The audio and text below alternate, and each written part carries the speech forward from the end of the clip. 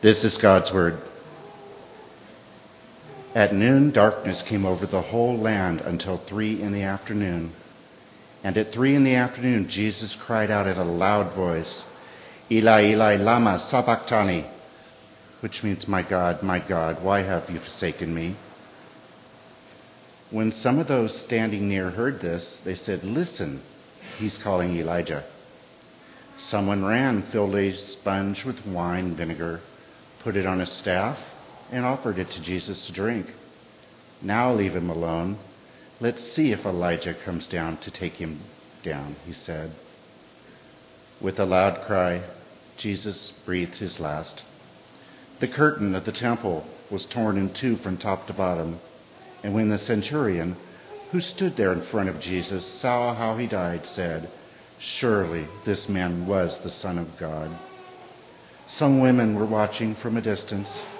Among them were Mary Magdalene, Mary the mother of James and the younger of Joseph, and Salome.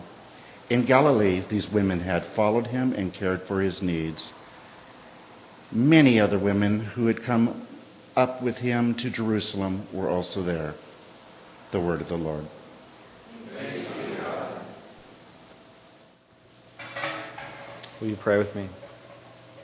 Our gracious God, as we come into this room, we come from very different places, and yet we look to one story today, and we look for words that might speak to our lives.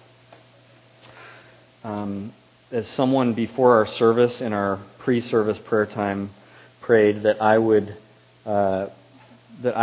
be able to speak your words, and that all of us would be able to hear them and apply them. That is, I'm basically praying the same thing and asking you to answer that prayer. We come to this message and we look for grace. Our lives, our hearts long for it. We long for the divine embrace which settles our hearts, whether we come with a very religious background or whether we come from a very non-spiritual or non-religious background, whether we come with a lot of doubt or a lot of faith or a lot of hurt or a lot of happiness this morning. We all long for the same thing. So now show us that grace. May we encounter it and may it transform us. We pray in Jesus' name. Amen. City Life Church is connected to a tradition of churches called Reformed, or all titled Reformed, and given that tag. So it's one of those tags like you might say Lutheran or Presbyterian or Reformed. And this joke, probably people have applied it to all of their backgrounds, all of their traditions, because so many church traditions end up being having this schismatic element to them. Like every generation, someone's breaking off and starting a new one, the new better one, as opposed to the one they left. And so there's a tradition of that in the Reformed tradition. And so the joke goes like this. This Reformed guy gets stranded on an island in the middle of nowhere, and he's just there for years and years and years and years. And finally, people find him and they rescue him. And as they're leaving the island and taking him to the boat that they're going to take him away on, they look back and go, "Wow, you've really made a lot for yourself here. There's like these different buildings here." And they see that there's 3 buildings lined up. And they say, "Wow, so what's that first one right there?" And he says, "Oh, that's my house. I built that, pretty early on. That's where I live." And they say, "Well, what's that one right next to it?" And he says, "Well, that's my church. And, I'm very happy that's the church I built." And then they say, "Well, what's that third one?" And he says, "That's the church I used to go to."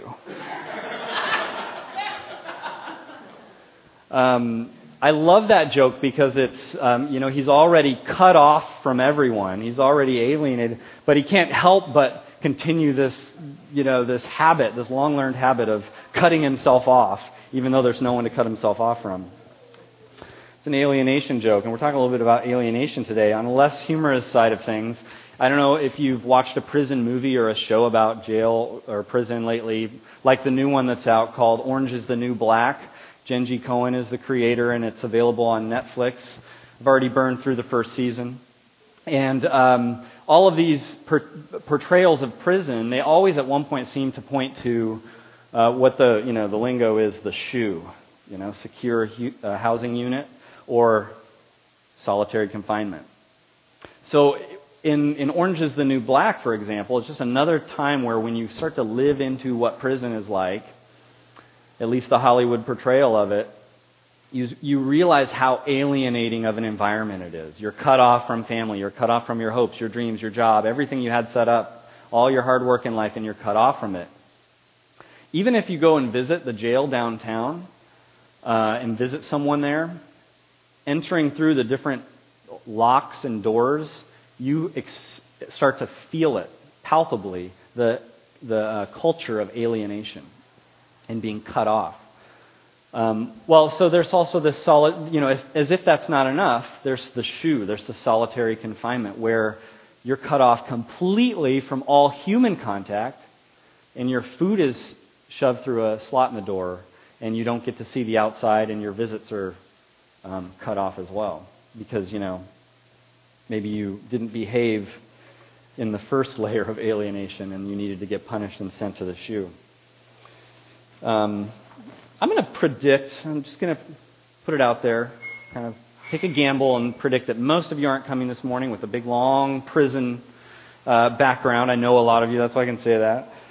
And, most of us are coming in here with experiencing alienation in all kinds of other ways, all kinds of different ways. And yet, in some ways, that picture of solitary confinement is a great image. It's a great metaphor. It just resonates with all of our experiences of alienation, of being cut off, of being disconnected. You might come this morning and you look at your dating history and you say, boy, there's a test case in alienation. You might say your neighborhood, just for whatever reason, you say, my neighborhood is a place where there's actions of alienation getting flown back and forth across the street. Or you look at your family and you say, I just spent time vacationing with my extended family or visiting extended family. Well, there's some stories of alienation that I was brought back into when I went there. Or, somebody else says, my workplace is just an environment of alienation. Can't avoid it. The culture there. And I would say all of this, from the SHU all the way to these, to your neighbors not getting along, all of that is lowercase a alienation. And our story today really is dealing with uppercase, all caps alienation.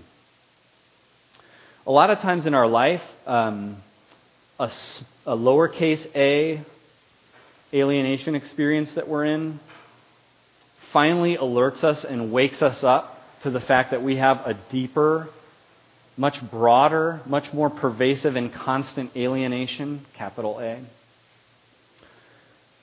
And in a sense, that's an opportunity, just like today is an opportunity. Because all of us, the Bible would say, all of us live all the time being affected by a deep, pervasive disconnect from God and from God's love and from God's grace. And if you let that go untreated all your life, the two are related. So that it's safe to say that if you go all your life untreated on the capital A alienation, you're going to be stuck in cycles and habits and routines of disconnect in your small a relationships and situations in this world, as opposed to what you maybe imagine might be possible, that you'd grow into a person who exudes from the inside out actions that push against alienation and solve alienation and reconcile with people, that would come out naturally. Don't you want that? That's what this story actually promises. As we look at one of the most important stories in all of Christian history and all of the Bible, one of the most pivotal, momental, all of the rich beliefs of the Christian church hinge on this story. Christianity wouldn't be the same if this story didn't exist. And so as we look at it, we're just going to kind of walk through it. I don't have some markers to give you ahead of time of what the points are, but we'll walk through it fairly quickly. And one of the first things you notice is that the gospel writers, when they tell this story, you notice right away, as we're getting to the time of Jesus is going to die on the cross, the gospel writers want you to know that it got very dark. In fact, it was dark in the middle of the day, so it was very unusual. It wasn't explained by anything obvious. And some people have tried to give some sort of natural explanation to it. That's not at all the intent of the writers who tell us a story, that there's some way that you can understand it naturally, or some things are aligned, or some eclipse or something like that. Those all really don't line up. So you're forced to say, well, what are they trying to say? What's the point? Why are we learning that it was dark at the time when Jesus suffered the worst and died on the cross? Why was it dark? And you begin to look back and you say, at the very beginning of the Bible, in Genesis chapter 1, we read that the earth was formless and void, and there was darkness over all of the surface of the world, and then God came and said, let there be light. So God shows up and brings light into darkness. And if you just go a little further and pinpoint one other little marker to help understand this, you look at the beginning of the book of Exodus, the second book of the Bible, and that's where we have what some scholars would say is sort of an unraveling of creation. When these people of Egypt counteract God's plan to redeem, his chosen people, then these plagues get carried out against Egypt, but it reads very much like the unraveling of nature and of creation. Culminating really right before the last one in the plague of darkness, where it is dark, completely dark in all of Egypt for 3 days. But with God's chosen people, the Israelites, it's light. And they live right amidst, they have their own little community right amidst Egypt. So you see what's happening? God comes to the world and brings light. God removes himself, and it's dark, except he hasn't removed himself from his chosen people, Israel. What's this saying about our story today? It's dark. It's completely dark for 3 hours. Not the 3 days of Egypt, but now 3 hours. And the chosen Son, Jesus, is on the cross. What's being said here? God is removing his presence. He's disconnecting. He's pulling away from Jesus. It's very easy not to center our lives around God and to, in a sense, be living in a sort of unnoticed, unexamined spiritual darkness. This is just true of me and everyone else. And the writer Tim Keller, and preacher, pastor, I quote him a lot up here. There's a quote in the worship guide. So let me read that. He says, physical darkness brings disorientation, but according to the Bible, so does spiritual darkness. Spiritual darkness comes when we turn away from God as our true light and make something else the center of our life. Let me extend that quote and give you a little more. He says, God, the Bible says, is the source of all truth and all life. If you orbit around God, then your life has truth and vitality. You are in the light. But if you turn away from God and orbit around anything else, your career, your family, a relationship, as the source of your warmth and hope, the result is spiritual darkness. You are turning away from the truth, away from life towards darkness. When you are in spiritual darkness, although you may feel your life is headed in the right direction, you are actually profoundly disoriented. I don't know if you've ever had that realization before. We can have our life in that spot and not realize it. So is that what's happening with Jesus? Did Jesus not make God the center of his life, and so he's experiencing spiritual darkness and alienation? That's how it works with us. That's not what's happening here, because Jesus' experience is not that he has had these track record of actions of pulling away and disconnecting from God. Quite the opposite. And so this story is showing us God, despite Jesus, never pulling away. God himself pulling away. In the Bible, there's this blessing that we often say, we'll say it today at the end of the service, and I'll say it to you, and you're receiving words of God that he always wants his people to hear. May the Lord bless you and keep you. The Lord make his face to shine upon you and be gracious to you. The Lord turn his face toward you and give you his peace. When Jesus was on the cross, that blessing was revoked, and he was experiencing the reverse of it. May you not be blessed. May I not guard you, but I'm going to leave you. May my face shine away from you. May my face turn from you and leave you alone. That's what Jesus experiences. That's what we're meant to see in this. And I don't think the bystander who brought the wine vinegar on a sponge, I don't think that person had this in mind, but I think Marc had it in mind by telling it to us. How he tells us what the man says after he gives him the wine vinegar. His first words are, "Now leave him alone." I don't think that person saying that quite knew how perfect of a verbal picture that was of what was happening. Now leave him alone. Let's see if Elijah comes to take him down. Now leave him alone. There's nothing anyone could have done. It's so ironic. Now leave him alone. As if something people could have done would have helped. As if something anyone around could have done would have made it better for Jesus. Encouraging words, singing Kumbaya. The story shows us Jesus disconnected completely from God. Alienated more than ever on the deep capital A level. Completely. There's nothing that could have made it worse. Now leave him alone. He's completely alone. And so Jesus in his darkest hour is completely legitimate in crying out, "Eloi, Eloi, lema sabachthani," my God, why have you forsaken me?" And on one level, we can relate to that. Maybe you have an old college friend or a high school friend, or even further back, a kid you grew up with. And maybe you even have like that relationship, personal kind of tender relationship where you say my friend, or you have some nickname. I don't know. Maybe your friend's nickname is Bunny, and you say, "My Bunny," "My Bunny, why are you not returning my calls? Why do you not call anymore? My mother, my son, my daughter, my sister, my brother, my friend, my neighbor, why don't you return my texts?" We can relate to that. Have you ever had that with someone where they kind of disconnect for a while?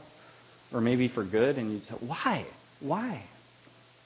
We connect with that, and that's that personal, my God that Jesus says. It was a very unusual way to talk about God in his day. How do you make sense of that? And on one level, we get it on our level, but this is the Bible tells us this is Jesus the Son and God the Father. How do we make sense of him having to cry out in this way and say, "You've forsaken me, you've left me completely"? Has Jesus done something to go out of favor with the Father? Earlier, the gospel writer Marc was very clear to show us at Jesus' baptism, the voice comes the other way. It comes from heaven, and it says, "This is my Son." This is my Son. My beloved Son, in whom I'm well pleased. Did something happen that Jesus is no longer his beloved Son, in whom he's well pleased? How do you make sense of it? That's a very natural puzzle that we're supposed to try to figure out. And Marc helps us as he carries on with the story, and he tells us that in verse 37, in verse 38, in verse 39, with a loud cry, Jesus breathed his last. The curtain of the temple was torn in two from top to bottom. And when the centurion who stood in front of Jesus and saw how he died, he said, "Surely this man was the Son of God." So Jesus lets out this dying cry with his last breath, and the cry is very loud, and at that moment it tears some veil or curtain at the temple, and it's written in the way that it's like that cry went out. Jesus' cry was an action, a final death action that did something, that tore the curtain. And scholars will argue about, there's some different curtains in the temple, and was it this veil or was it this curtain? Which one was it? And I think it was this one. I don't know that it really matters, because in ancient Israel and in the religion that Jesus grew up with, the temple was the place where all the anti-alienation exercises were performed. There was the theology that we're all broken, we're all sinful, and so we're going to go out of favor with God. And so there's this temple, and it wasn't the people's idea. God told them to build it and told them what to do in it and gave them these practices. The temple was full of the anti-alienation practices to get you in favor with God again. offerings, sacrifices. And there were some barriers separating different, levels of connection with God, levels of intensity of his presence. For Jesus to have at his death, this cry to go out that affects the temple in any way, basically is a huge statement saying there's something that is actually happening through his death that changes that system of getting unalienated or reconciled with God. And that one is crumbling and breaking down, and the new one it's Jesus himself. In Colossians chapter 1, as Christians begin to understand this story and what it means and what was being said here, it says, let me get it right, Colossians.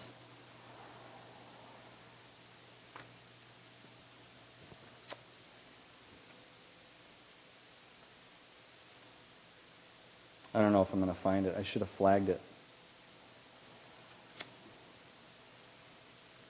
There it is.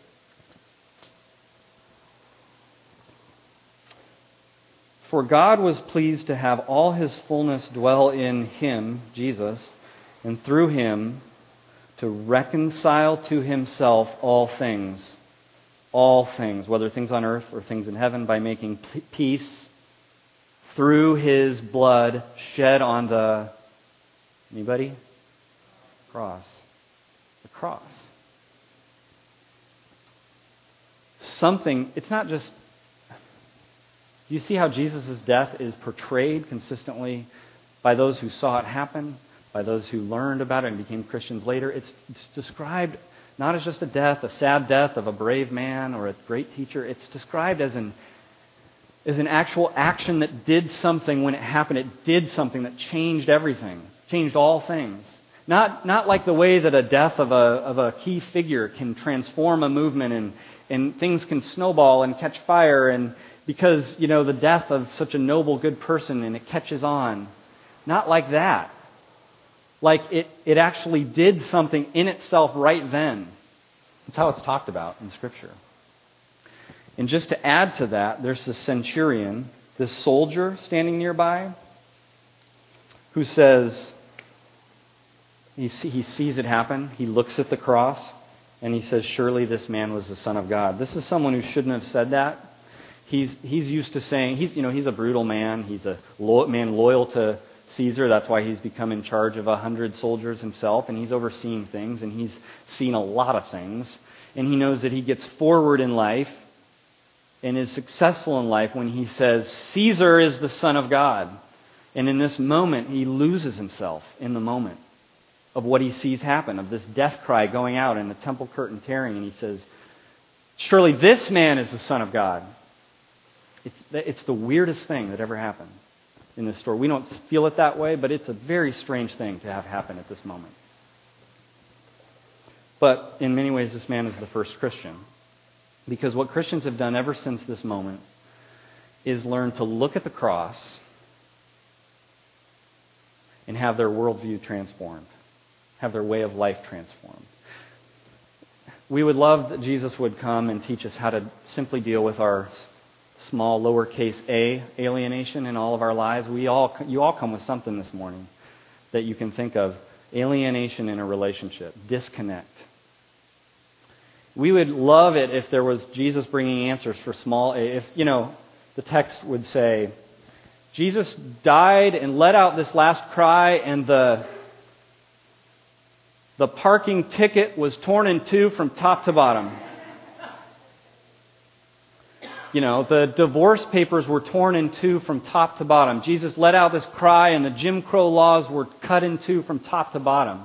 The Zimmerman verdict was torn in two from top to bottom. Those are all small a, lowercase. The barrier between you and God was torn in two from top to bottom, and there's a new anti-alienation way, and it's Jesus. Look at the cross. It'll change your worldview. It'll change your life. It'll reframe everything if you finally deal with big, all caps A alienation in your life. You go to the cross. You know how often in our conflicts there's two sides to it, obviously, and I know sometimes it's one-sided, especially in all my conflicts. But sometimes it's legitimately one-sided, but most of the time, in the end, if it's to be dealt with, there's really a measure of two apologies to some degree going on and two, actions of forgiveness, or multiple on both sides. On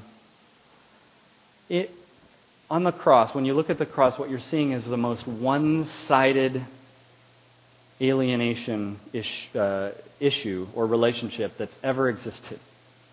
It's totally one-sided.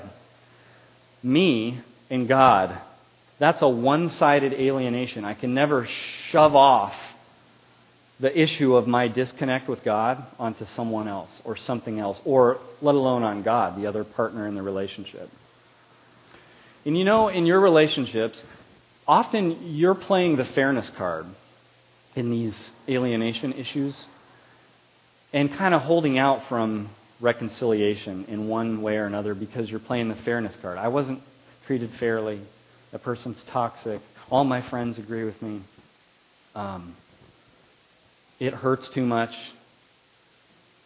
I'm done. I don't really need to. I'm just, don't need them in my life. Don't want to go there. Whatever it is. You're somehow playing the fairness card.